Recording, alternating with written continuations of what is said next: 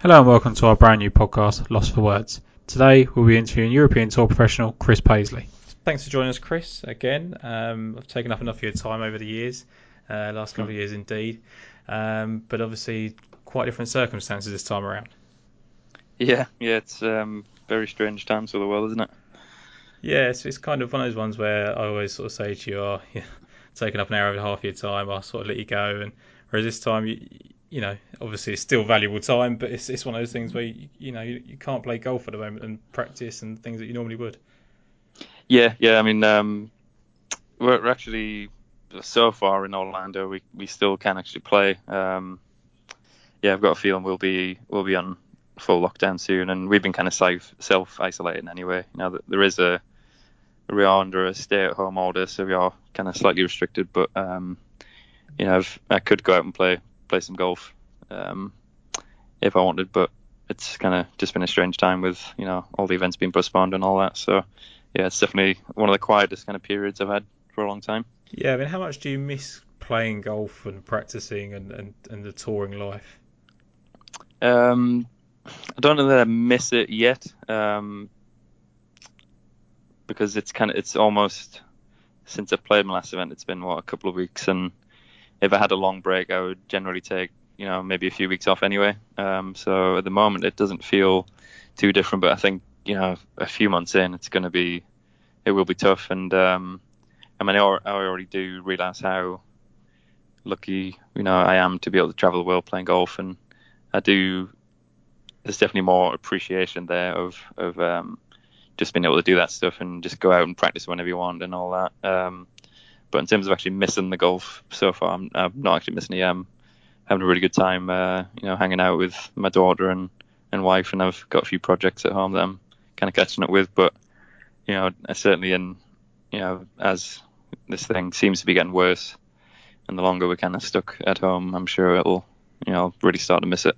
And that's the thing is I didn't want to call it a positive in a time like this, but obviously being able to spend some time with your family is it's lovely, isn't it? And you don't get a Hmm. chance to do that too often. I know you said there that you do take a few weeks off at a time with the situation of playing the European Tour and living in Orlando, but it's just the uncertainty of not knowing when the next tournament's coming up.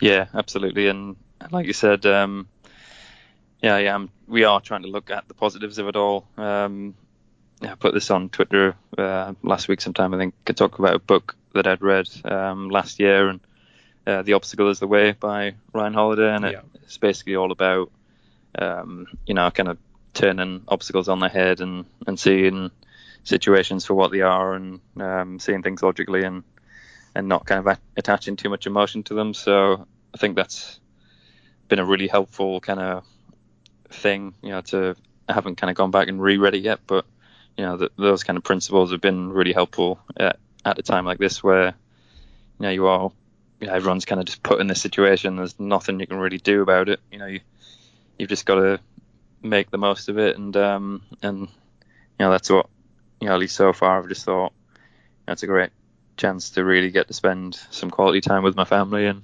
because that is obviously one of the downsides of the job that I do where we travel a lot. I do miss a lot of the kind of milestones and stuff like that, but for the foreseeable future, I'll be able to spend as much time as I want with Ella and Kerry. So that's that's huge. That's it, isn't it? There's a lot of times where the sort of sound bites come out. You've got to stay positive, and you've got to see the bright side of things, and that kind of wears thin after a little while when you've been stuck inside. I mean, like you say, it's only been a couple of weeks, which you're used to being at home anyway. Yeah. We in England have only been on lockdown for a week, Hmm. so for a lot of us, it's kind of a bit of time off work and nice to do jobs in the house and but Yeah. it's such a strange feeling not being able to almost go out now that you feel guilty just taking your one a day exercise and especially it's nice for you I suppose to have Kerry and Ella there that you can kind of relax at home Yeah. and Yeah. enjoy those side of things whereas a lot of people there are a lot of the touring pros there that kind of live on their own or they're Yeah. very much Yeah. isolated on their own at this time so Yeah. I mean, I'd say in terms of how much our life has been affected so far by this, I mean, we're so lucky because I mean, number one, like I said, in these last 2 weeks when I've been home, I'm not doing that much different to what I normally would be. And also you've got the kind of the financial side of it where, obviously I can't go and earn any money for potentially a long time. But as I think most golfers are like this, we kind of have to build into our kind of financial plan. There might be a period where we don't make money. Obviously usually it would be through either injury or just a big loss of form. I've had periods where I've gone months without making the cut, and so I think for a lot of golfers, and certainly for me, I've built a period like this into my plans. So there's no fortunately for me, there's no stress from that point of view. Whereas obviously there's a lot of people kind of really struggling back home and across the world because of this whole thing, and we're just so fortunate that we're not being affected in that way. And you hear some of the stories that are kind of happening at the moment. It's just horrible, isn't it? Yeah, I mean that was the thing I was going to say. I mean, I put a tweet out when it all started, really, and sort of said that a lot of people won't realise that there are golfers out there and football players and people like that are not making any money at this time at all. That sort of they sort of rely on those earnings, and I kind of got shot down a little bit. Don't worry about sportsmen. It's the everyday people and things like that. But there are, not everybody's $1 million earner every year. It's Exactly. not as easy as that, is it? So. No. I mean, I know a lot of people that they're really good young players that have been trying to make it, and you know what it's like on the mini tours, Alps Tour and Europro and even Challenge Tour. You can be playing some really good golf and still be losing money. So you've got those guys that, and many more that really can't afford to not be earning anything, and their careers are really on hold. Whereas for myself and some of the other golfers, it's not. We're obviously disappointed, and it's terrible what's going on. But in terms of our careers and the financial side of it, a lot of us are okay. So we certainly, a lot of golfers kind of don't need. We certainly don't need much sympathy, but No. but like I say, in any situation, there are golfers that really do, need some help at the moment, and it's a tough time for a lot of people.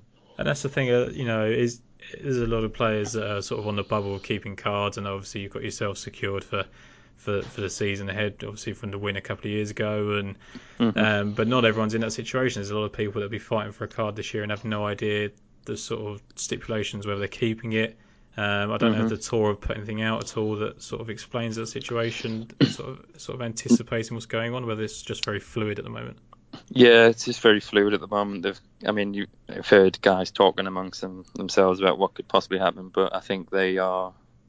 I'm sure Keith is talking with everyone and with all the staff and discussing possibilities. But at the moment they just don't know. I mean, if this kind of clears up quicker than people think, and we can get back for, I think it's the Irish Open at the minute is the first event that's not being postponed. I mean, if we got back for that, then I suppose we could just carry on with the season as normal, but I imagine that's probably not going to happen. I mean, I'm not an expert, but it just seems like we could be in this for a little while longer, and and then you get into what happens if at what point does the season become invalid? Even if we could come back and play in September, would that be fair to have a season that short, and then then do you cancel the season, or do you just roll it over the next year? I mean, there's so many potential outcomes that I guess they're just kind of waiting to see what happens, and I just suppose just hoping for the best at the moment.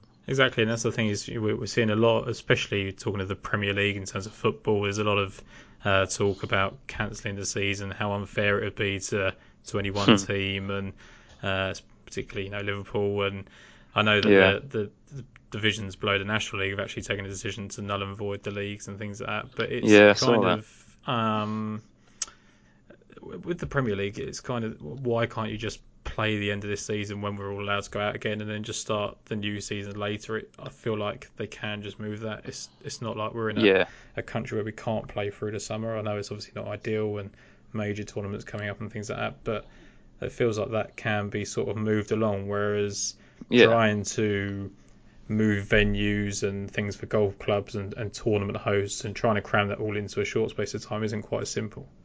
Yeah. There's I suppose in a football season there is more leeways, and they have more breaks, and the golf season is there's it finishes in at the end of November and starts the following week. So there's obviously not an event every single week, but there's just there is an event most weeks, and like you said, the amount that have been cancelled already, they just can't get them all in, obviously, and it's just more difficult logistically. But yeah, I mean, with the football, there's going to be some people very.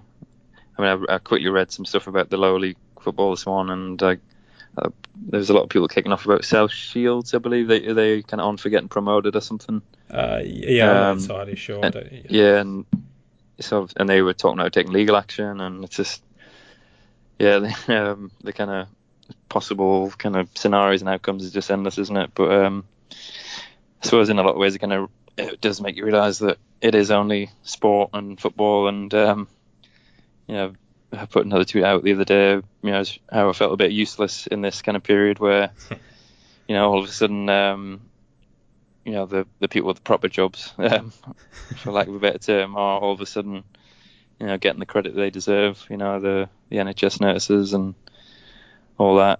It's kind of brilliant to see people's appreciation for those kind of people, and while golfers and footballers are just kind of sat at home doing nothing because we're we don't add much as a society when it comes to times like this. So. Yeah, and that's the thing, isn't it? Is you do have to keep it into perspective. I mean, obviously, there's you hear a lot of fans. I think we joked, didn't we, on Twitter about how gutted we were about the Masters being cancelled and things like that. And you think to put it now, how dangerous it's become and how scary and uncertain it's become. Those sort of things go to the wayside. But I wanted to touch a little bit on, obviously, for yourself personally. I mean, the last event yourself was in Qatar. First top 10 of the season. How frustrating is it for you to finish so well that week and then sort of have to just put the clubs away for however long? Yeah. It was kind of double-sided, to be fair, because I made the cut when I was playing in Oman, like this, the kind of we started to hear rumours that events had already been cancelled, but there was obviously chances that the upcoming events could also be cancelled. So I was thinking, I kind of need to go and make a cut here and get some money in the door and get some points on the board because I had a pretty poor start of the season. And I managed to make the cut in Oman and finished 40 something, and then went to Qatar and obviously played really well. But at that point, we were supposed to be going to Kenya the next week and then in India the following week, and I just knew in the back of my mind that those events weren't going to go ahead. So I think that just gave me a little bit more determination to have a good week. And obviously, like you said, I went and finished 7th, and I think it was on the Friday we found out that India was cancelled. And then I don't know, maybe the next day that Kenya was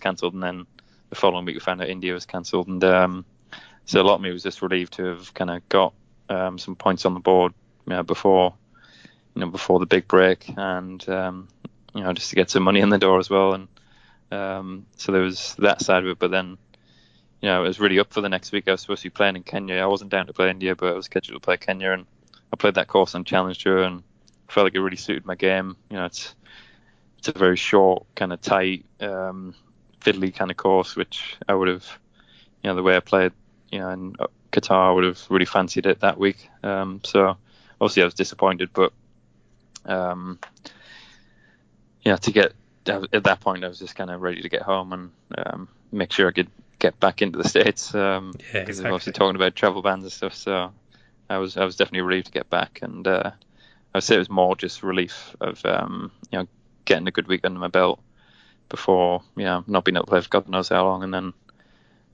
obviously a little bit of disappointment in not being able to continue on that momentum. But like I said, this whole thing's definitely put it all into perspective, and we're just kind of making the most of it. Yeah, it's interesting you mentioned there, obviously, the determination factor to play well. Obviously, as soon as you heard the news, you're like, right, I need to sort of put my foot down here and really have a good week. And you can never recreate the kind of pressure that something like this has caused, Mm. or even pressure or sort of mentality. But do you think that is something that, sort of, leading into a man, you sort of had 3 missed cuts, and is it kind of, is it a taking it easy thing? Is there a particular part of your game that's kind of sort of struggled early in the year, or what do you think that Yeah, is? yeah. It felt as though. Oh, I mean, not even felt as though like I was struggling with my long game a bit. Just my kind of swing had just got into not a great place. So I was just kind of really struggling to hit the shots that I was seeing. When I was I was just seeing, a little draw into a flag, and I was coming off left, going left, and stuff like that. So it was just my swing just wasn't in a great place, and it wasn't even in a great place in Qatar when I finished top 10. But I kind of just, it was interesting so I really struggled in Oman, but luckily the course is quite wide off the tee, so I was kind of hitting some pretty crap tee shots, but getting away with it a lot of the time. And then my short game and putting just totally saved me. It's been a really strong, the two probably strongest parts of my game, my whole career. But recently it's really felt like it's kind of saved me. So I managed to get through that week, hitting it pretty badly, but just chipping putting well and getting it around. And then I was on the range on the Tuesday in Qatar, and I kind of videoed my swing, and it looked a bit rubbish, and I was like, all right, let's try and get it in a bit of a better position, talk to my caddy about what we could do, and I was just hitting it terrible. I was very swing and technique focused, and I was just hitting it rubbish. And I turned to Jason and just said, if I try and play this week, thinking about my golf swing and trying to get my technique in a better place, I'm going to miss the cut by a mile. It's just not there. So I said, why don't we just try and hit different shapes, like every tee shot, pick a certain shape and just really commit to hitting that. Every shot, depending on where the flag is, if it's a right flag, we'll try and fade it in, left flag, we'll draw it in, and just to kind of take my mind off my swing, because hasn't been in a great place. And, 2 days before tournament, you're not going to be able to put enough work in to get it in the perfect spot. So I thought, let's just go and, play golf a bit like Bubba Watson almost, where he's just obviously not quite as extreme as him, but, he just sees shapes and just reacts to it. So we hit a few on the range doing that, and all of a sudden I started hitting some nice shots, and, I knew I could kind of start it left and get it fading back and start right coming back, and started to get a little bit of confidence. And then we went out and just did that in the tournament and played really well. And it was amazing how much kind of freer I felt, and I was using my kind of skill and my athletic instincts more than just trying to put a technically good swing on it, so to go from playing rubbish and scraping a cut the week before and missing cuts previously to all of a sudden I wasn't up there really competing to win, but I was up at the right end of the leaderboard again, just through a shift in mindset. It was a really valuable lesson, as this game generally throws at you. It was an amazing turnaround. Yeah, do you think that's something that you've kind of got away from playing freely? When you won in South Africa, you obviously had Kerry on the bag, and you said Mm-hmm. to me that week, didn't you, that you felt that just not overcomplicating things. Obviously, Kerry couldn't give you specific yardages and things, so Yeah, you sort of were in control of your own game. And you just said there as well that going out and playing a bit more freely. Do you think when you do that, you can play your best golf? I know a lot of people do say that, and it seems a little bit sort of cliche, but it yeah, sort of certainly seems to be that is the case for yourself. That when you do free up, and especially after a couple of missed cuts, the pressure can get on. But you did it again sort of at yeah, the end of last season in yeah, France and Portugal, didn't you, with 2 top tens as well? yeah, definitely. And I think what I took from it was that there's certain periods where, like in South Africa and that period afterwards, I just kind of managed to get, I was swinging it really well, and on video and how it felt like the ball was going where I wanted it to go in that period. So the way I was playing golf then was literally getting the yardage, pick the club and just aim at my target and hit it, and I could fully trust that because my swing was in a good place, and I didn't need to try and shape it because I was pretty much had this, my little consistent draw on repeat. I didn't have to think about anything. It was just target and hit it. and that's obviously a wonderful place to be. But the nature of humans and golf is that your swing's not always going to be there, and I've always been a bit of a perfectionist, and when my golf swing's not been quite where I wanted it, it can annoy me and take up too much of my attention, which is kind of what I almost let happen in Qatar, but then kind of realised that my swing's not quite where it needs to be, so what do I do to be able to play some good golf this week? And that's where I did a really good job of recognising, I just, at the end of the day, I've still got a half decent golf swing even when it's not great, not at its best. So as a professional golfer, I should be able to stand there and start a ball 10 yards left and get it cutting at least back to the flag somewhat. Whereas, when I was trying to just put perfect swings in it, my shots were generally starting left, going left, or starting right, going right. So they were always working away from the pin.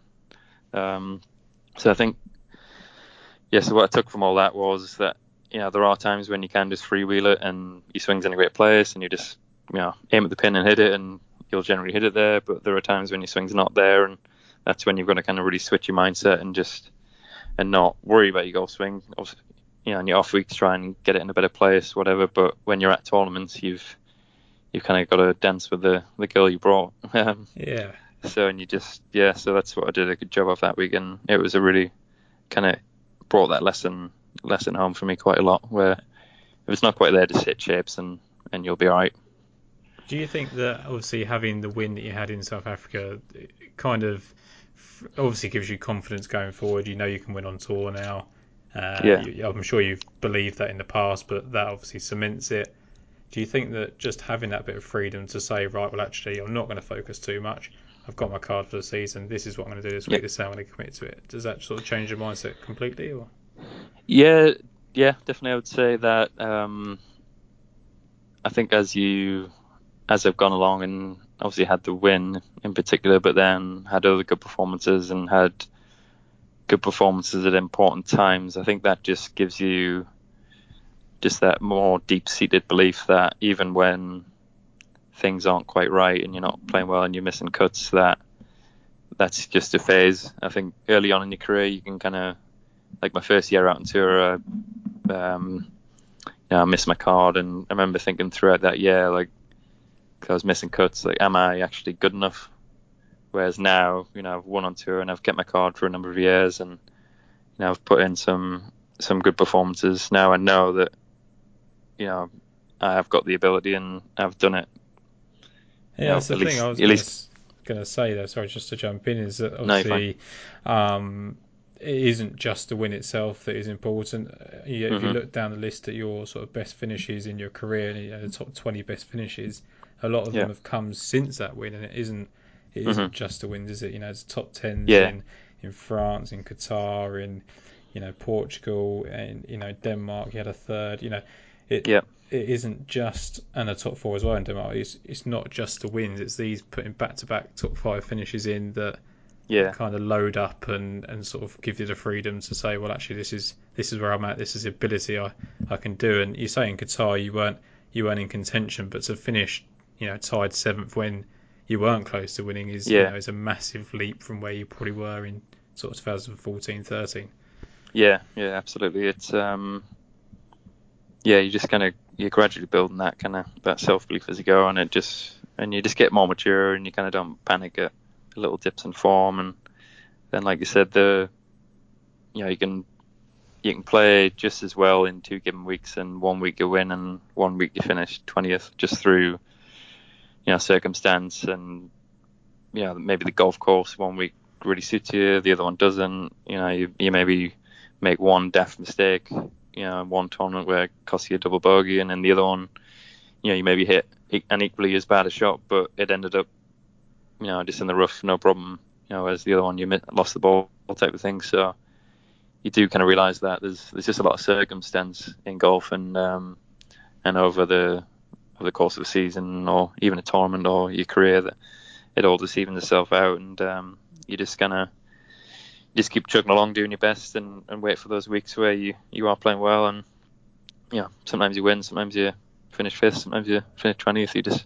I think you take or certainly for me, I've taken a much more kind of what's the word I'm looking for? Just kind of logical view towards the results. You kind of get less and less caught up in results and more about just trying to play well and get your game in the right place, because now I know that when I am playing my best that I can win. So I just focus on trying to get my game in good shape, I suppose. Yeah, I think this leads us on nicely. Obviously, we spoke beforehand that we want to sort of go back to the early days of getting into golf and college golf, and I think it's nice to hear sort of going in reverse now, where you found the maturity levels, not obviously just on and off the golf course, where you sort of you understand what's important. Put into perspective. You miss a cut and you can go home and you see your family and you're happy, and that kind of really helps. And then whereas when you're probably a young golfer and you don't win, it can probably feel like the end of the world. I mean, I don't know how you felt, as a schoolboy and as an amateur, but I can imagine that you took sort of a miscut or a bad performance a lot worse then. I mean, I had the worst temper when I was a kid.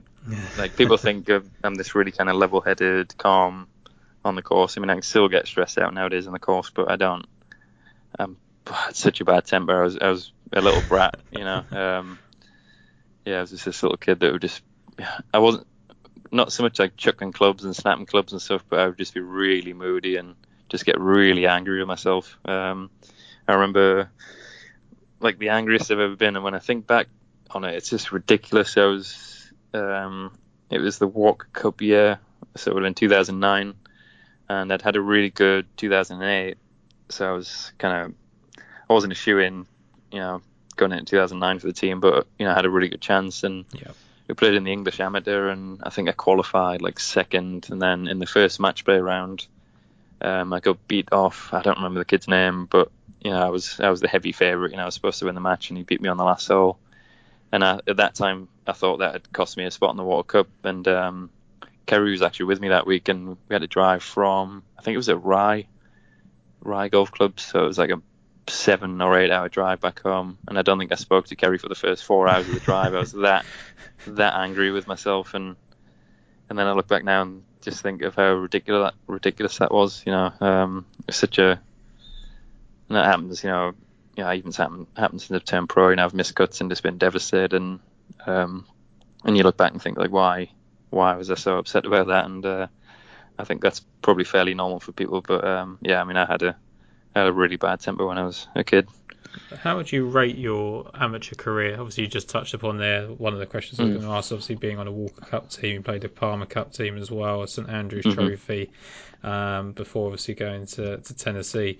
How do you feel? It's in America, it's quite a lot is based on their college golf success, and they sort of go to. A lot of them come straight out to the PGA Tour now. A lot of them, but for English golfers, university is a massive thing in America. Whereas over here, there's not really so much in that way. You either sort of turn pro off a good amateur career, or you do have to make the leap to America. And obviously, you chose the latter.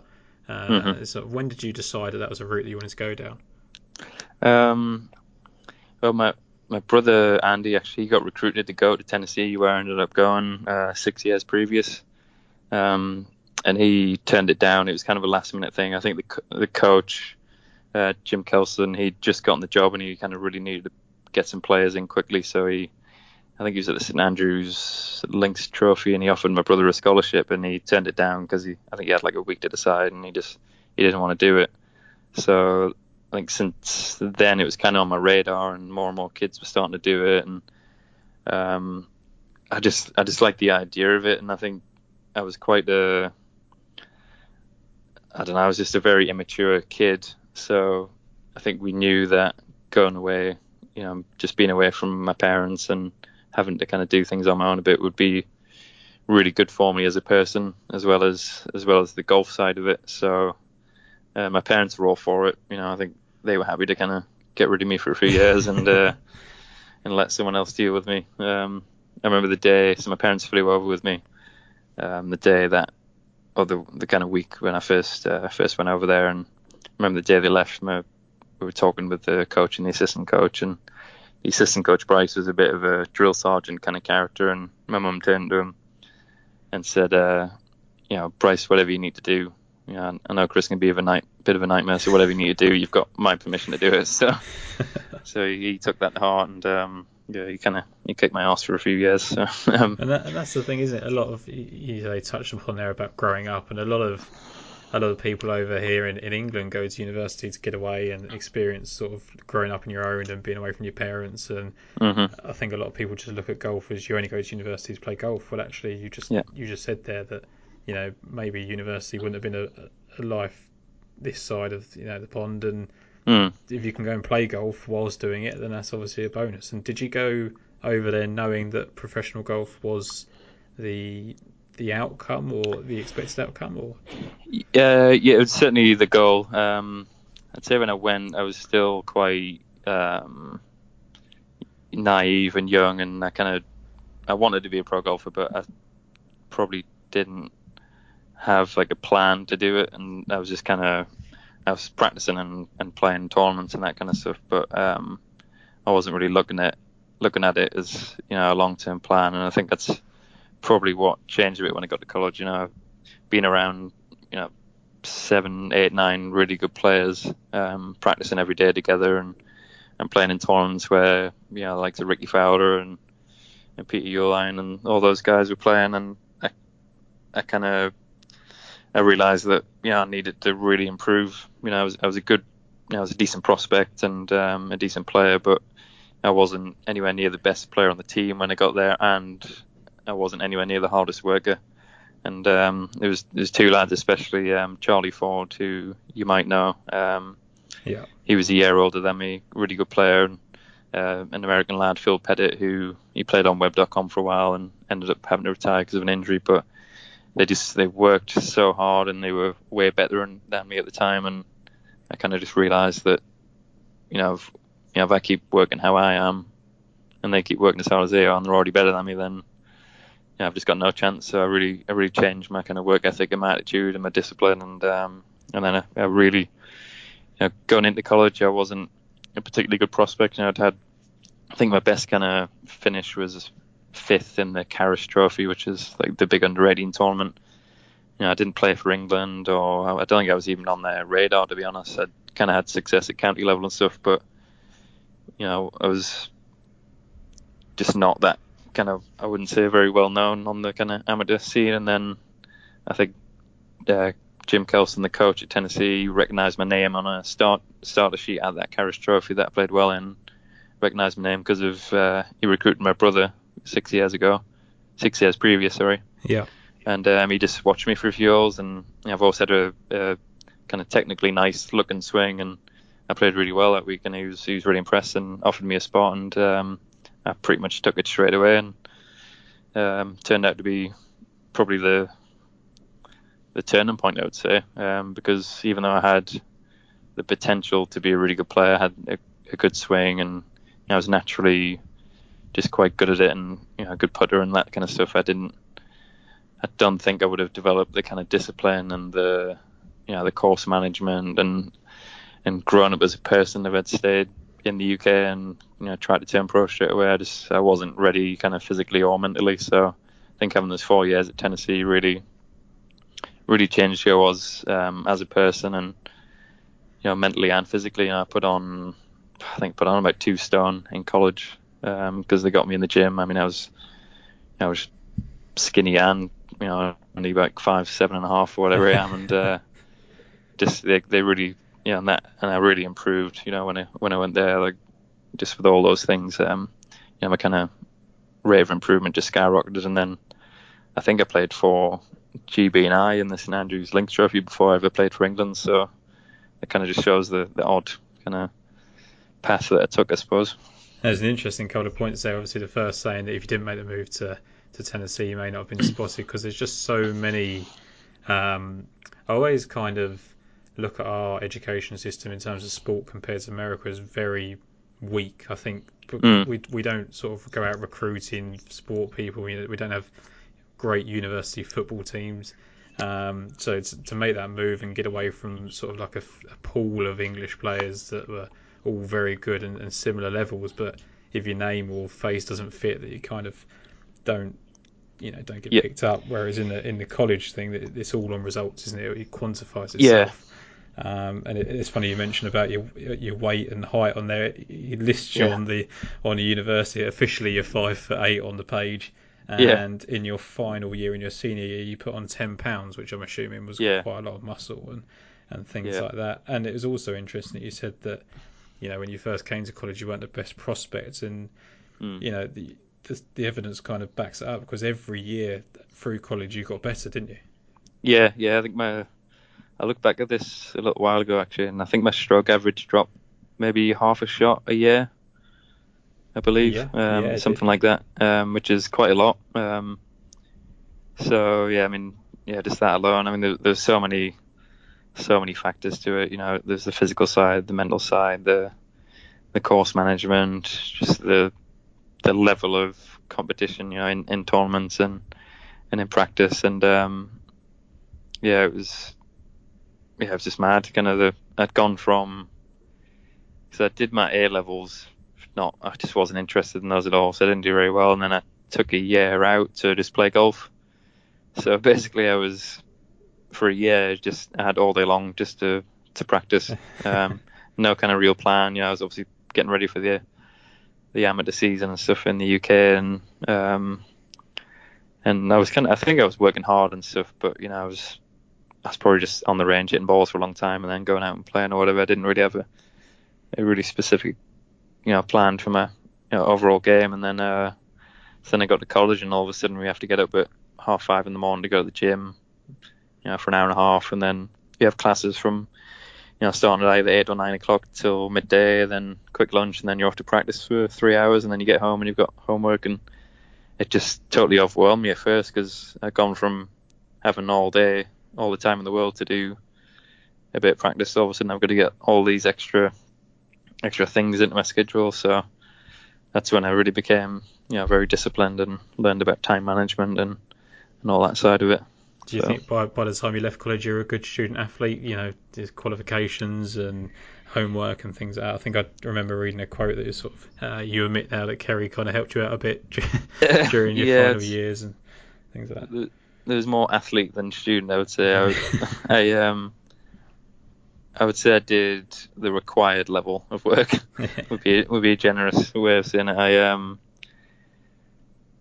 I kind of put enough work in to get by with the school side, but it was important to me. I wanted to get the degree, just to, I didn't want to kind of put all that work in and not get anything out of it. And my mum was also very adamant about getting a degree to kind of fall back on. And but obviously my main focus was improving my golf. And I used to leave, like a lot of us do, procrastinate so badly with stuff. I ended up make a bit of a plan to study for an hour a night a week before a test, and then the night before the test comes I haven't done anything and end up pulling an all-nighter. So I was kind of that kid. But I got my degree, and I'm really pleased that I did that. And but yeah, the main thing I got out of it was obviously the golf. And yeah, Kerry definitely, she used to make study guides for me. We had a couple of classes together, and ready to be a teacher before then. Yeah, exactly. Yeah, she basically self-tutored me through some of those classes, and yeah, I think she even did a few kind of study guides for classes she wasn't in. So yeah, she was definitely a big help getting me through that. And what was your degree in? It was sport management, Okay. which was kind of the easy way out a little bit. Maybe one. Don't say that. I'm doing the same thing.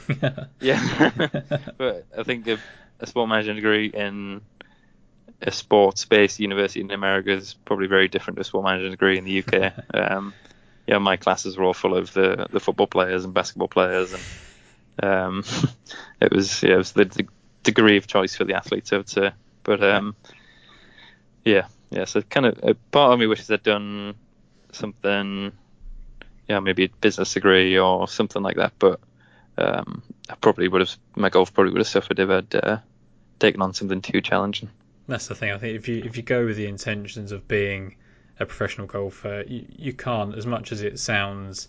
I mean, you've got the people like Bryce and DeChambeau, very much he's academic, isn't he, as well as a golfer. But he is a rare case. I know, kind of like Tiger Woods and Cantlay, they went to Stanford where you have to have a certain GPA to even get in. So there obviously are exceptions, but if the main focus is golf, that takes up so much time. I mean, I remember listening to a podcast a little while ago where they sort of say about how long you're on the road for just to get to tournaments sometimes, and how do you fit, studies into that time. It must be Yeah. quite a difficult thing to juggle.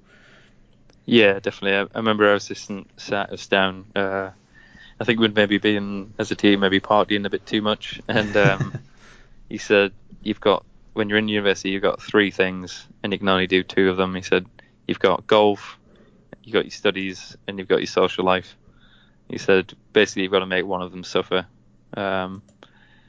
So we generally chose studies as the one, the one that suffered a bit. But yeah, we had a good time, as well as I think most of us, pretty much everyone, graduated, so we got by. Yeah. And you obviously met Kerry at the university, and how difficult was it then to go from obviously seeing her all the time to then going back to Europe to play on the Alps Tour and the Challenge Tour and things like that? Yeah, it was definitely a tough period. I mean, she was studying to become a teacher, which she basically did, so that she could come and see me in the summers. Yeah. Her I think her dream job was like in physical therapy. Okay. Her degree was exercise science, and she wanted to get a master's, I believe, in physical therapy. But she said, if I do that, I'm going to have to go to summer school and we'll literally not see each other ever, basically. So she kind of foregone that she became a math teacher, so that, and a break, she could come travel with me in the summer. And, she made a huge sacrifice, really. I mean, she loved teaching and she was, happy to do it. But, she made that choice just so we could kind of continue our relationship, basically. And, so I would be off, playing, Alps Tour and that kind of stuff, and she'd be back in Tennessee teaching, and I would just try and get back as much as possible. But at that point, we were going, 3 months in some periods without seeing each other. But she was brilliant. She kind of knew that it was just part of it, and she saw how hard I was working. And luckily, I made some good progress my first year, and I graduated through the Alps Tour and got on Challenge. So I was kind of on the correct path, I think. So yeah, we kind of lived like that for a good few years until 2014, I think, when we got married. And then I think the following year she started to travel, or maybe 2 years later she started to travel full time. And that's the thing, I think people don't see. You see all these shots of the players' wives waiting on the green for them when they win, but they don't see the 6-7 months of a year that you just don't see each other for work reasons, travel reasons. I know obviously was it 2015 that you moved to Orlando, or based yourself there, but until then it was kind of like you say, you can see each other when you can, and that's got to be quite a big sacrifice. Yeah, absolutely. I mean, there's not a lot of kind of people that would put up with that, and she never made me feel bad about it, really. She was happy for me to kind of be chasing my dream, basically, and she kind of knew what that meant to me, and she believed me enough to kind of be happy, to let me go and do that, basically, knowing that it would all work out. And that's kind of definitely an underrated part of a lot of golfers' journeys. If you have, if your partner's making things really difficult for you, I've certainly found in my career that if there's stuff going on in your personal life, it definitely can translate into the golf. And Kerry's been brilliant from that regard. I've never had to stress about anything, really. And not even now, when this last run, when I was, or the Desert Swing, sorry, where I was gone for 4 weeks, and she's looking after a little baby now, and that whole month, looking after a kid on your own I've done it for a day, and I'm knackered at the end of the day. So I can't imagine looking after Ella on my own for a whole month. And she doesn't complain. She loves it. She knows that that's her thing now, and she's got a bit of help with her parents now. Live about an hour away from here, and she's got a bit of help, but for the most part she's she's on her own with Ella, and and that's hard work. So it's funny you touched there upon that you had sort of success early on in the Alps Tour where you won a couple of times on there, didn't you? Was it 3 times, I think? Yeah. And then you didn't go very long on the Challenge Tour before you won, I believe it was the English Challenge. Yeah. So how difficult then was it when you got to the European Tour and when, I think it was the first year or second year you lost your card, and then obviously went a few years then after that where you didn't win at that level. How difficult did you find that? Yeah, it was definitely a big step up. I think when I graduated from college, went to Q School, didn't get anything, so then it was like, what do I do now? And I had a few friends that played on the Alps Tour, so I did that. And I think that winter before that season started, I spent it in Orlando, just staying at a friend's house, and I played. It was the Hooters Tour Winter Series. Yeah. And I think I played about 8 events. It was that kind of deal where you pay $800 and basically anyone could play. And I think I did okay. I think I maybe had a couple of decent finishes, made like $16,000, but basically all that had gone on entry fees and expenses. And then went into the Alps season, just raised the shop because I'd been playing all this tournament golf, and I don't think really anybody else had. So I won the first 2 events.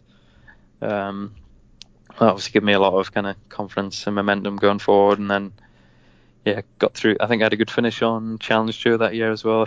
I finished 3rd in an event, which kind of kept me my card on that tour. So then, following year, won the English Challenge, and I was kind of taking it all in my stride.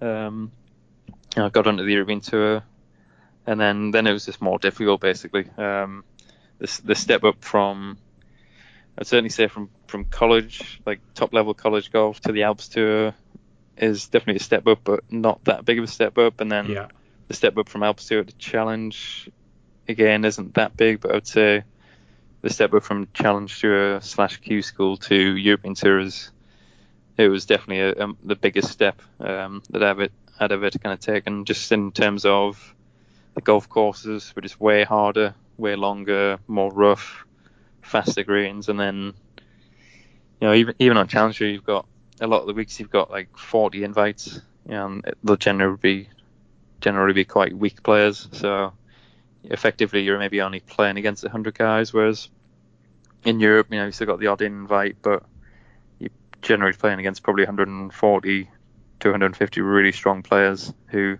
any of which could kind of win that week. So it was just harder, and I don't think I was kind of again quite ready for it. So obviously I wasn't, because I missed my card, and then I dropped back, and I missed Q. I can't remember which Q school that was, but I think I've narrowly missed final stage maybe that year.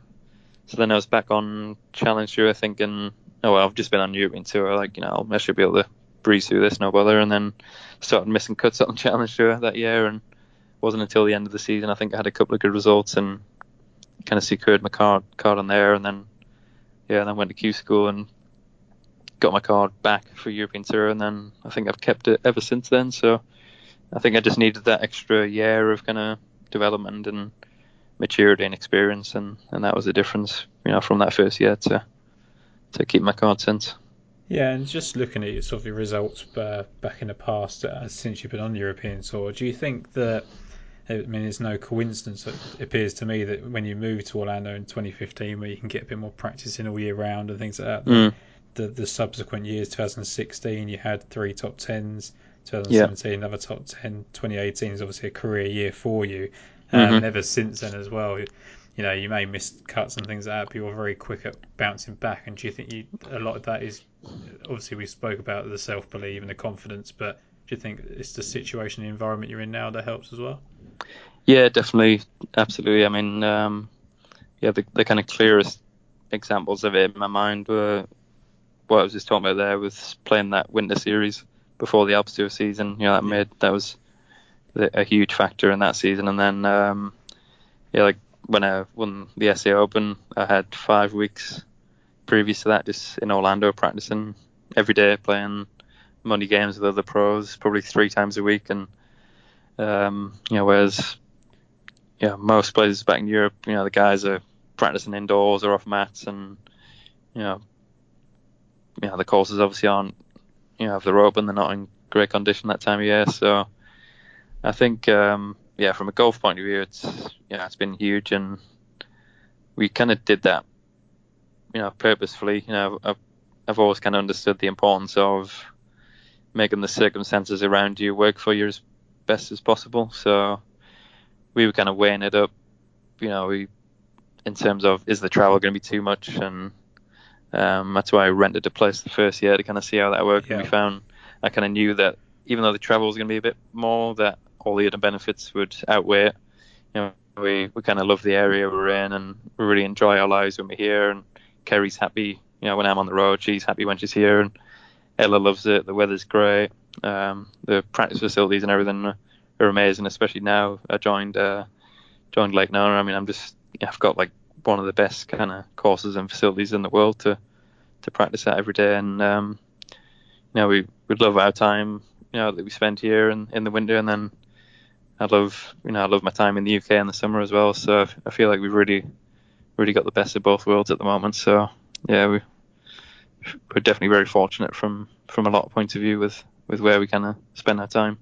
Yeah, I remember you saying, obviously, when we spoke just after your SA Open win, was that the sort of thing you key attributed to that was the money games that you were playing, is putting a more pressured practice, if you like, instead of, I remember you speaking just earlier now, just where you sort of hit the range and you kind of aimlessly hit balls, and ball after ball after ball feels like you're practicing, but there's no real kind of guidance. Whereas playing competitively, even though you're not in a tournament, for even if it's a measly amount of money just to sort of buy a beer or whatever, but Yeah, it's a pride thing, isn't it? And it's kind of just wanting to win, and you're trying to replicate that sort of tournament pressure that you feel, and that's obviously why you won early on in the year and went on the round that you did. Yeah, definitely. And that actually, we've kind of got it set up now. So obviously, Lake Nona, there's a lot of really good players there. You've got Stenson and McDowell and Portwell and that. So when obviously all these tournaments started getting postponed, I thought it would just be a great idea, because I've not really spent, I've practiced, kind of next to those guys a bit at the golf club, but I've not really had any games with them. So I thought, I'm going to get all the numbers and just try and set up like a weekly game. And I got, I think it's about 11 or 12 of us in this group. So I got this group going and said, lads, like, I know we've got some time off. I think it'd be a really good idea to try and get a weekly money game going. We can all throw in, a few $100, and, it'll be good fun, and it'll kind of keep us going or whatever. So we haven't kind of done it yet, because we were supposed to play last week, but they then postponed like 4 more PGA Tour events, so a lot of the lads weren't that bothered about practicing just yet. So, but yeah, I've kind of got it set up. We've kind of agreed that, when we know when we're coming back, we'll, maybe the month before, we'll kind of start getting some money games together, and it kind of just, it's quite exciting really to, play against. I think it's going to be one of the strongest money game fields I've ever seen. I think it would be, there's like, it was Stenson, Poulter, McDowell, Benan, Tyrrell, Hatton, there's a lad, Hank Lebioda, who plays PGA Tour, KH Lee, myself. Like, it should be world ranking points for it, I think, if we can get it going. So I think the way that fans are missing at the moment, there'll be people betting on that, the way it's going. But, yeah. Somehow live stream it, maybe. Yeah, that's it. But it's interesting that you speak about that as well, because I remember a podcast we did before where you sort of said that one of your, not a fault of yours, but one of your sort of negatives to yourself is that you're kind of quite shy almost, and a bit introverted. And I remember you speaking of a particular moment in, I think it was Germany, where you were playing with Stenson, and you kind of wanted to talk to him and see what he thought about your game, and and whereas now I think, is it almost a feeling of you belong, and texting them is suddenly not daunting, and you deserve to play against them and things like that? Yeah, definitely. No, I definitely feel kind of part. I mean, obviously, I'm not in their kind of league in terms of how good their careers have been, but I do feel comfortable. I was excited to kind of set that game up, and that's kind of why I did. I thought, if I can get a weekly game going with those kind of players, and imagine throwing $400 in and playing against Henrik, GMAC and Poulter in a 4-ball, I'd be right up for it. I'm sure they wouldn't.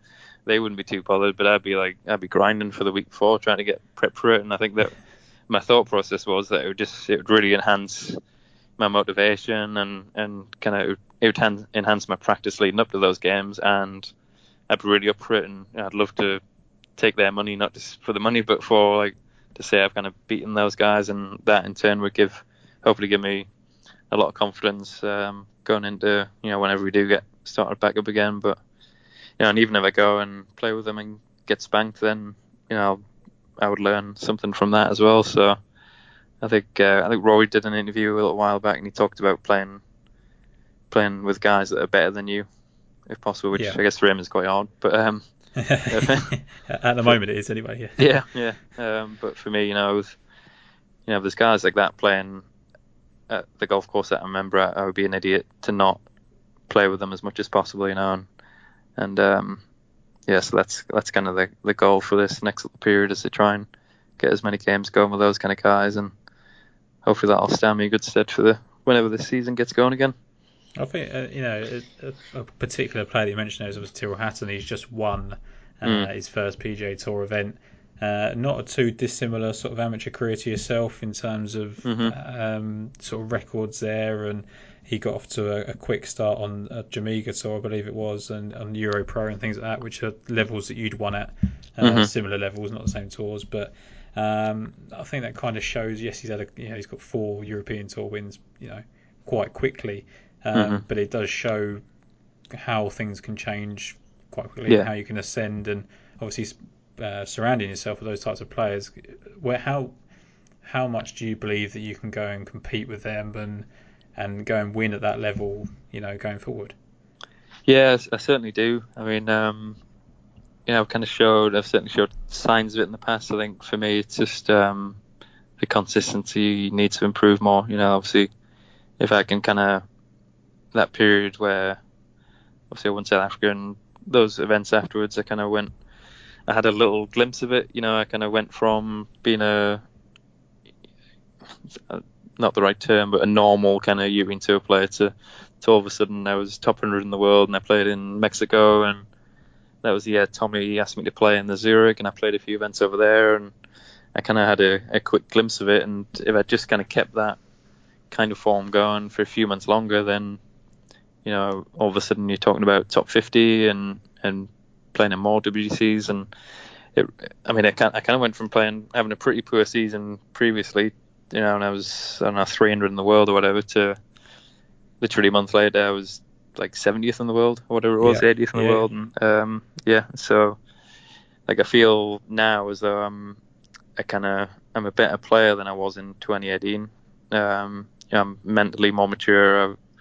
My processes and the way I think and do things is a lot better, and physically I'm better and all that. So it's just kind of I feel as though it's a matter of time until I kind of hit another streak like that again, and may not be quite as kind of violently upward, but I feel like I should be kind of moving back in the right direction again. And you just kind of, I think now with the experience of doing that before, if I do kind of have another run like that, then it'll be a bit more familiar, and I think I would probably handle it a little bit better. I think maybe at the time because it was such a kind of quick rise, I guess maybe I didn't feel 100% comfortable, and then when my form did dip off a little, my form kind of dipped a bit, and I was quite hard on myself when my form did dip, whereas now I think I would look at things a bit more level-headed, and I'd imagine that kind of form would be maintained a bit longer, and certainly wouldn't kind of drop off as quickly as it did. And that's the thing, isn't it? You speak there about you got up to, it was 78 in the world, as I think it says it's your highest ranking, and you had that incredible run where you won and had a couple of top 5s and the top 10 in the desert, played in Mexico, and as you say, if you just carried it on a little bit further, you probably could have got top 50, and then that's when the majors come into the equation. Obviously, you haven't actually played a major yet yourself, have you? And that's annoying. And it's incredible. Sorry to remind you of that. But it's right. It's one of those things, isn't it? Where that's hard to believe. Like when you look at it and think, well, actually, you've won an event. You finished, top 5, top 10 in really good European Tour fields. Your last event was a top 10 in a European Tour field, and you know, it's all about time, and you hear about peaking for major championships and things like that, and maybe you can go in with that mindset now with a bit more freedom. That, I mean, it's going to be, now we're going through this situation, it's hard to kind of time anything at the moment, but that is, I guess that's the process going forward, and how you change your thinking away that. Yeah, absolutely. I mean, at the minute it's just kind of like you say, can't really work towards something too much, but even if we get kind of fully locked down, I've got a gym in my garage, and I've got actually just bought a net and a mat, and I've got my TrackMan and stuff, so I still have stuff I can do, and I still feel like I can really make some improvements and work really hard. And I suppose it's a case of just doing what we can at the moment, and then when we do get the kind of green light, hopefully sooner rather than later, then it would be more kind of like I said, playing those games against some of the lads at Lake Nona, and just kind of waiting for the kind of the spark to come, and then riding it better than I did last time, I suppose. Yeah, that's it. Just moving away from golf now, I think we've spoken a couple of times in different podcasts about your career and different parts of it. And I really wanted to cover the early part this time, because I feel like we've sort of skipped past that in previous podcasts, and it was nice to get the perspective of the amateur career going on to college and things like that. But outside of golf, I mean, the one thing I find quite humorous is the cooking. The big green egg that you love to use, and I think you're getting quite a following just for that. People are quite happy just to follow you just for that, not even for golf now. And that's obviously one thing you like to do in your downtime. What other hobbies do you like to go as well? I suppose there now there's not really too much you can do. I've got by the time I've practiced and cooked a steak on the egg and played with that, there's not much room for anything else. But that's kind of the thing that takes up.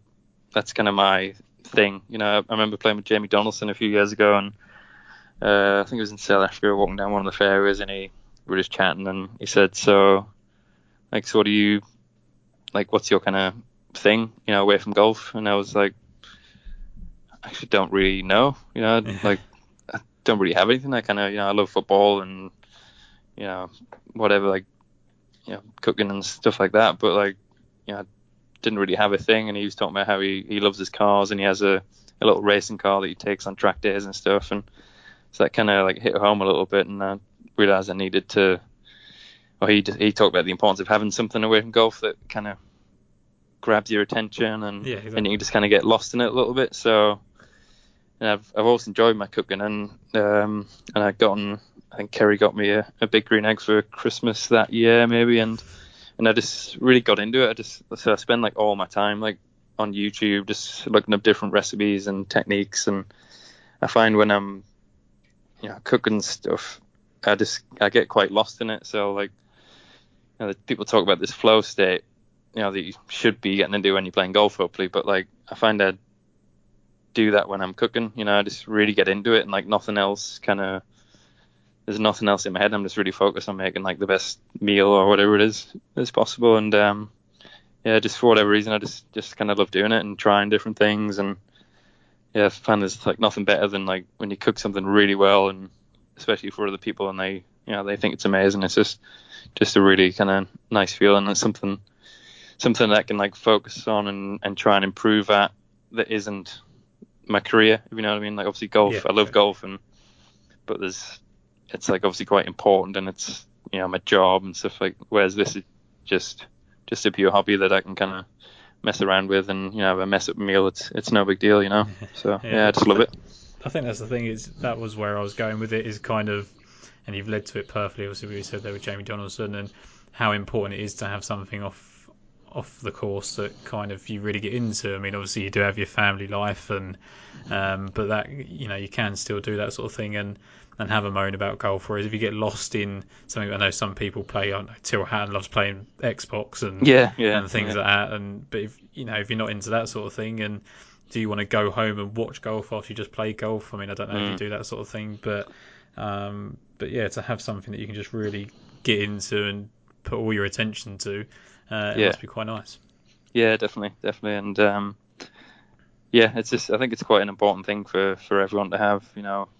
Not just kind of golfers. It's, you need to just have something that you enjoy doing that's ideally kind of good for you, a challenge, physical or whatever, in some way, something kind of healthy that it's just good for your kind of mindset. I think it just I suppose I've certainly been guilty in the past of just where golf has just been too important to me, and that means that if golf isn't going well, then in the past it's kind of affected how I am, away from it. So I think just having something as simple as cooking just to put my focus on when I'm away from golf, it kind of just, I don't know, it just chills me out and just gives me a bit more balance, Do you ever feel like, you just said there, obviously a bad result, that you can kind of now sort of focus your attentions elsewhere? Do you still find it creeps back in sometimes when you have a bad week, like naturally, that you do sort of get a little bit sort of stressed out and bring that home, or have you completely changed your mindset towards that now? No, I'm definitely way better than I used to be, but no, I think it's still always going to be just a bit of a tendency of mine, I think it's funny, Kerry can pick up on it before I do. Like she'll like that kind of run where I was on the road for that month in the Desert Swing, and I think I missed the three, made the cut the first week and then missed 3 cuts. She kind of saw some warning signs almost, like the kind of in the middle of that. She was like, "You sound a bit, distracted and a bit pissed off and stuff like that." So she's really good at picking up on that, and I think that really helps, kind of, because I think especially since I was on my own, I was a lot of times like, in the hotel room on your own at night, and you've kind of almost got no choice but to stew over, the miscut you just had.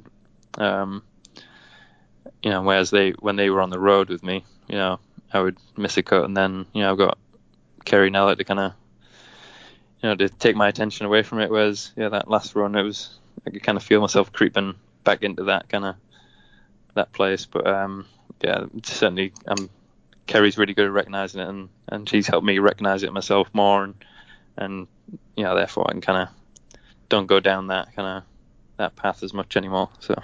Yeah, I think that's so important. What you touched on there is that it's not always possible that you're going to be surrounded by your family and friends and things like that, and there's some players that obviously share houses on certain events and things like that. But European Tour, where it's so spread out across the sort of, it's not even just Europe, is it? It's Asia, it's Australia and places like that. You get pulled all the way across the sort of globe, that you are just hotel jumping at times, especially when you haven't got a sustained period of time where you're going 3 or 4 weeks in the same sort of continent. So it's obviously important there to keep in mind. Is there something else that if you're in a hotel, if you've got a TV series or a film or something that you kind of go to take your mind off? Try and always have like a Netflix series going.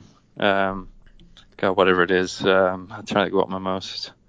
The Formula One thing's been the recent one. Was it Drive to Survive? Yeah, so good. Yeah, like it's one of those where you just get the odd series, don't you? Where you like can't wait to watch the next one. I think I watched the whole second series in like 2 days or something. But so there's kind of that stuff, and then I try to make sure that I don't end up just staying in and watching loads of stuff on the TV or laptop, whatever. Try and now like go for walks and stuff, and maybe go and even lie by the pool for half an hour, or if I've got a bit of spare time, or just do whatever, because it's so easy, especially if you're not playing well. It's so easy just to go back to your room and you get on Twitter and end up scrolling through that for an hour, and then I don't know, it's just kind of easy to get into that slump of kind of almost not feeling sorry for yourself, but just getting into those bad habits. So I just try and when I get back, I'll let myself chill out for half an hour, and then I'll maybe go to the gym or go for a walk or whatever it is, just to kind of keep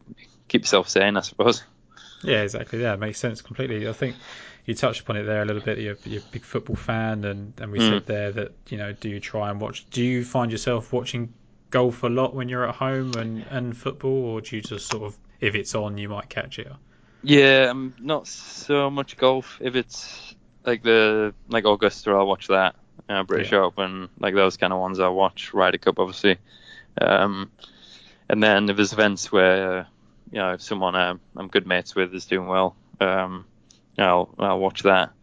But in terms of kind of just regularly watching a normal tournament, it's just golf kind of takes up enough of my life. So I don't want to kind of be watching too much of it. But yeah, try and watch as much football as possible. Obviously, not ideal being in the States. I think we only have, at least with our thing, we've only got like one channel that gets some of the games. But nice thing is they're on in the morning with the time difference. So a lot of times, like on a Sunday morning, there'll be a match on. So yeah, try and watch as much as possible. But there's not too much kind of positivity around Newcastle at the moment. So it's all been a bit depressing. It seems like a difficult time to be a fan there, and I know the owner's come under a bit of criticism this week again, hasn't he? But not exactly covering himself with glory, is he? No, I think the nation's getting a bit more of an insight into why Newcastle fans hate him. Yeah, I think this is the thing though, is that he is of a standing, isn't he? That there's the Richard Bransons of this world. I know he's on another level, but Gordon Ramsay's been slated this week, and it's almost like a lot of these things he won't be making those decisions himself. Mike Ashley's not gone, right, well, Sports Direct staying open, I don't care about anyone else. There's a lot of business and stakeholders and things that have an input on that, but there's always going to be a man that's at the focus or a woman at the focus that they're going to pick on, and I think that happens a lot in sport as well. I think if you say you missed a cut one week, and it can kind of be overlooked, whereas a Rory McIlroy misses a cut and suddenly the world's ending. And I think do you kind of revel in that you can be sort of not overlooked at times, but you can sort of go under the radar? Yeah, definitely. I mean, like Rory got a lot of stick last year. Like he had like one of the greatest seasons ever, like in terms of strokes gained and stuff. He was like ridiculous, and because he didn't win a major, or did he not really have a good chance to win a major or something? But yeah, it's just he wasn't close in the majors, was he? And that was expected of him. Yeah, I mean, I just can't imagine like being held to that standard. I mean, he's obviously not doing it in the majors, and I guess that's what those kind of players are judged on. But yeah, he's had a ridiculous season, and he's won a Players' Championship and things like that, hasn't he? So yeah, I can't. If people were judging me by the same standard, I don't think I'd be on Twitter, that's for sure. That's it, and that's the thing. There's a couple of other players that follow on there and message from time to time, and one of them come back to me once and sort of said, I sort of congratulate him on a good week, and he sort of said he has to take time off of Twitter sometimes because it's just a cesspool of negativity that it's kind of. I know you took a little break from it last year, didn't you? I think now it's kind of really important. It's a very good thing. It's a good outlet, and obviously for people like myself, we like to keep up to date with things like that. But as a professional athlete, you can go on there, and I mean, I don't know if you do it, but you can put your name in, can't you? And I'm sure there's someone that's kind of giving you some stick about the 50p bet they've lost on you that week, or I've had a few like that. I'm definitely quite, I say lucky, but it's a result of not being a superstar. But people are generally pretty nice to me, and there's been a few, obviously, I don't know, betting accounts that have had money on me, and I've had a bad last round or whatever, and they have a bit of a go. But I've never had like the tirade of abuse that some guys have. But it's just part of when you get to that level, I suppose that is another thing that you have to kind of learn to deal with. And I think Rory's done a really good job of that. He seems to have really matured a lot over the last few years, and he seems to have kind of become the kind of, not father figure, but he just talks really well, I think, now, doesn't he? He's very kind of mature and just says a lot of the right things, and he lets people in enough. He doesn't. Obviously, I think Tiger was so famous that he couldn't kind of give thoughtful answers on stuff because he was just that famous. Whereas I guess Rory's kind of just obviously a notch down from that. So even though he's the best golfer in the world at the minute, he can. I suppose he can get away with speaking his mind a little bit more. And I think he's done a really good job of kind of saying certain things recently, and just his whole outlook on life seems to just really matured and developed the last couple of years. Yeah, I completely agree on that. That's one of the things I was actually going to mention when you touched on Rory there, is that he is now kind of the leader of the tour. He kind of put it on the back of his shoulders and sort of said, right, well, I am the best player in the world, and I'm going Mm. to own it. And if they ask me a question, I'm going to come out and speak out. And especially with the PGL Mm. thing that's going around now, he's sort of come out straight away and said, well, I won't be a part of it. And Yeah. that led to sort of Brooks Koepka and John Rahm and people like that saying the same sort of thing. And Mhm. I think you need someone like that. I mean, Tiger's never been, like you say, he's not been able to be like that because he can't let people in. He had too much going on. He was too Yeah. famous. And Rory certainly was in the early part of his career. And I think the fact that he's managed to almost have a couple of years going on, sort of not under the radar, he never will do, but he's had a chance to mature, and he's still Yeah. fairly young in Yeah. retrospect. So yeah, I think he's really done some growing up. And what were your thoughts on the PGL when that came about? Um, I mean, from a selfish point of view, I mean, I don't think it would be very good for players like myself because it would just massively devalue, the level of golf we're playing at. Yeah, I'd imagine all of a sudden, Rolex wouldn't be interested. BMW, I'd imagine the tour would lose a lot of sponsors because, those however many, does it 20 players or whatever, wouldn't be playing in our that's biggest it. events, Yeah, and then all of a sudden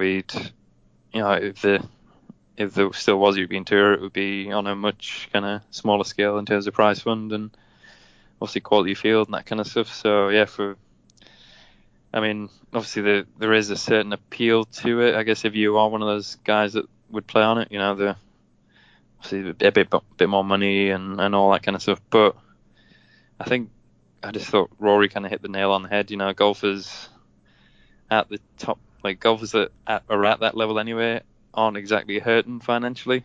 no, that's what I was going to say. Yeah, And I mean, it's perfect. They can pick their own schedule. That they've obviously got certain things, certain events you have to play in, and they've got sponsors, so they have certain obligations, but they can choose those obligations. If a sponsor comes in, they don't have to accept that offer if they don't want to do X amount of days or whatever it is. You can pick and choose, everything, about your life and about your schedule. Whereas obviously what they were proposing was, you are more in that Formula One kind of driver thing where, you are told to be, wherever at a certain time. And I just don't think those top guys need that.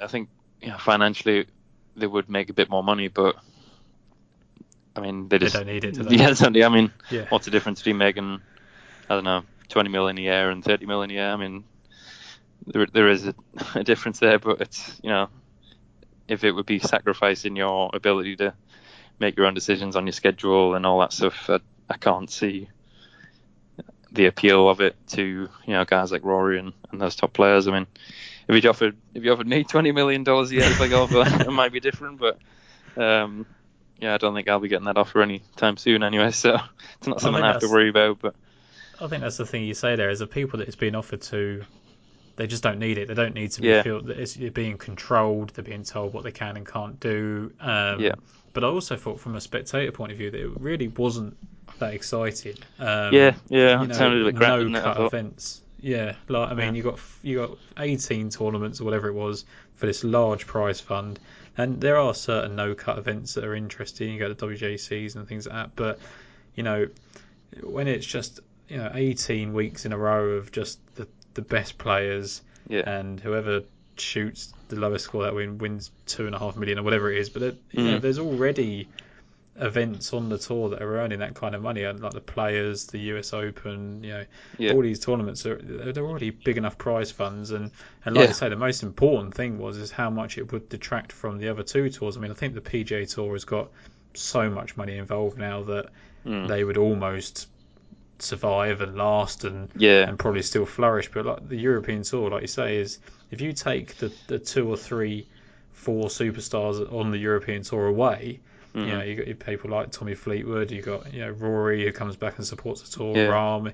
You take those away, and suddenly the sponsors aren't interested in yeah, the biggest events, and that is detriment to the other people, and that's what he said, didn't he? He said, it just takes it out of the hands of others. And I think Yeah. Koepka said it. He said that I'll never forget where I came from in a short space of time. He went through the Challenge Tour, European Tour, worked his way up, and he said it's more exciting to have 200 players and any one of them can change your life on an instant. Whereas in that sense, it wasn't the case.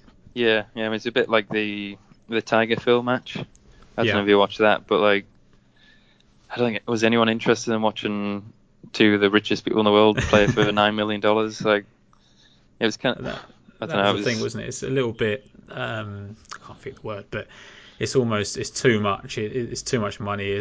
Yes, okay. People want to see them play 1-on-1. They used to do it's like the wonderful world of golf and things like that.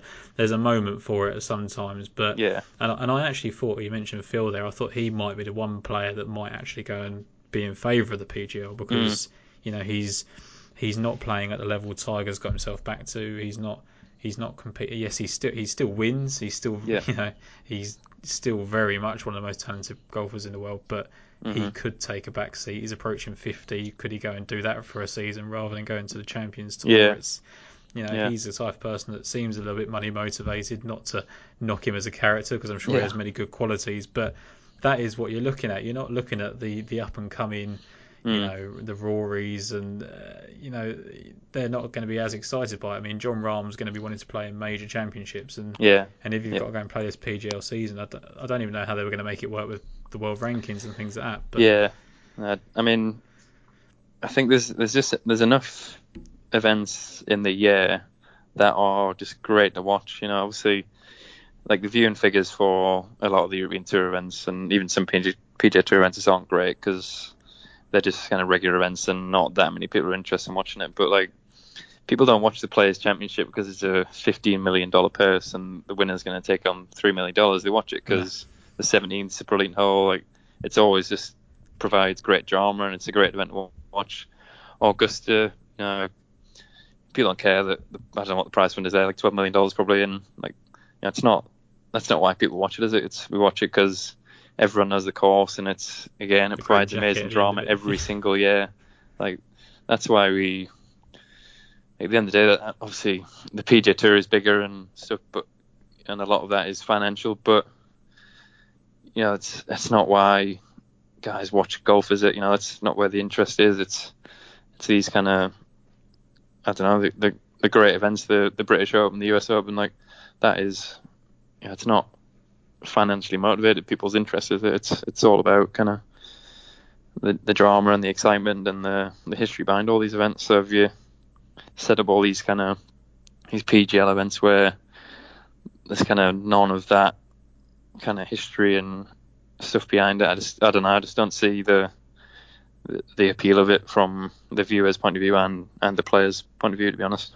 I think that's the trouble, is that they focused so heavily. The first thing they said was how big the prize funds were, and it was all money. And you obviously have concerns about where the money's coming from. Yeah. And like you say, there's none of these players. I mean, even people that are top 100 in the world, not the top 10 players in the world, are kind of not thinking about money. They're thinking about the prestige of winning. I mean, yes, you may have had a year where you made more money, but the biggest moment for you would have been winning for the first time in the European Tour. That wasn't. I mean, South Africa wasn't the largest prize fund, was it? But you'll never forget lifting the trophy for the first time in the European Tour.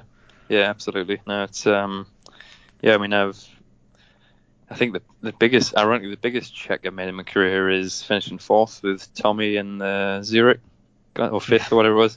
Like, we finished fourth in the event and split the money, and it's still the biggest check in my career. But what I remember about that week was, I mean, the week as a whole was brilliant, but like chipping in the last hole for eagle and going nuts, like that feeling is just I could have won 50 quid that week, and that feeling still would have been the same, Like, in that moment, I wasn't thinking, yes, I've just made us an extra 50k or whatever. It was just the excitement of pulling that shot off at that time, and that's, at the end of the day, that is, I know it's, like, people think we kind of probably talking a bit of bollocks here, but like the hitting the good shots at the important times is, for me anyway, is what, like, that's what I'd love doing, and and when you do pull off those shots, it can be even quite innocuous. Like there was one from last year in France when I finished like ninth, I think. Had a really tough shot into the 72nd hole. Had like 4-iron into the wind into that island green. It was just like the hardest shot ever, and I pulled it off. Hit this amazing shot. I only went to like 20 feet, but like in my mind, I just knew like that was just like one of the best shots I've ever hit. And it was to finish ninth in the French Open in a season where it wasn't a particularly notable season or anything, but like I remember every single feeling and thought and kind of experience of that shot because of, I don't know, it's just because that's what excites me about playing golf, is hitting those shots. It wasn't, that wasn't no one, that wasn't even on TV. No one's going to ever remember that. But like in my mind, that was a really important, exciting kind of moment in my career. So I think as well, and that was a really good week for you. Generally, I think you had one round in your second round where I think you struggled a little bit, but the three other rounds were really good, and had that second round been different, maybe you could have won. But you're also holding on to that one shot, and you're not getting that on the PGL. You're getting, okay, well, we're playing for 10 million again this week. Well, I played for 10 million last week. It becomes almost, it's just ridiculous, isn't it? And then, like you say about with the Zurich Classic, I remember we spoke, and that obviously also you had a great week with Tommy, and it was nice to be invited along and things like that. But that also could have given you the chance to get yourself, temporary membership on the PGA Tour and more starts, couldn't it? And that's life changing for you, especially in your situation. That the PGA Tour is obviously going to be a goal. I think a lot of people shy away from saying that is the ultimate goal, because I think they want to be seen as someone that supports the European Tour and loves the European Tour, but you can play both at the end of the day. You can be a two-tour player. Yeah, no, absolutely. I mean, that kind of ties into Azinger's comments a few weeks ago, doesn't it?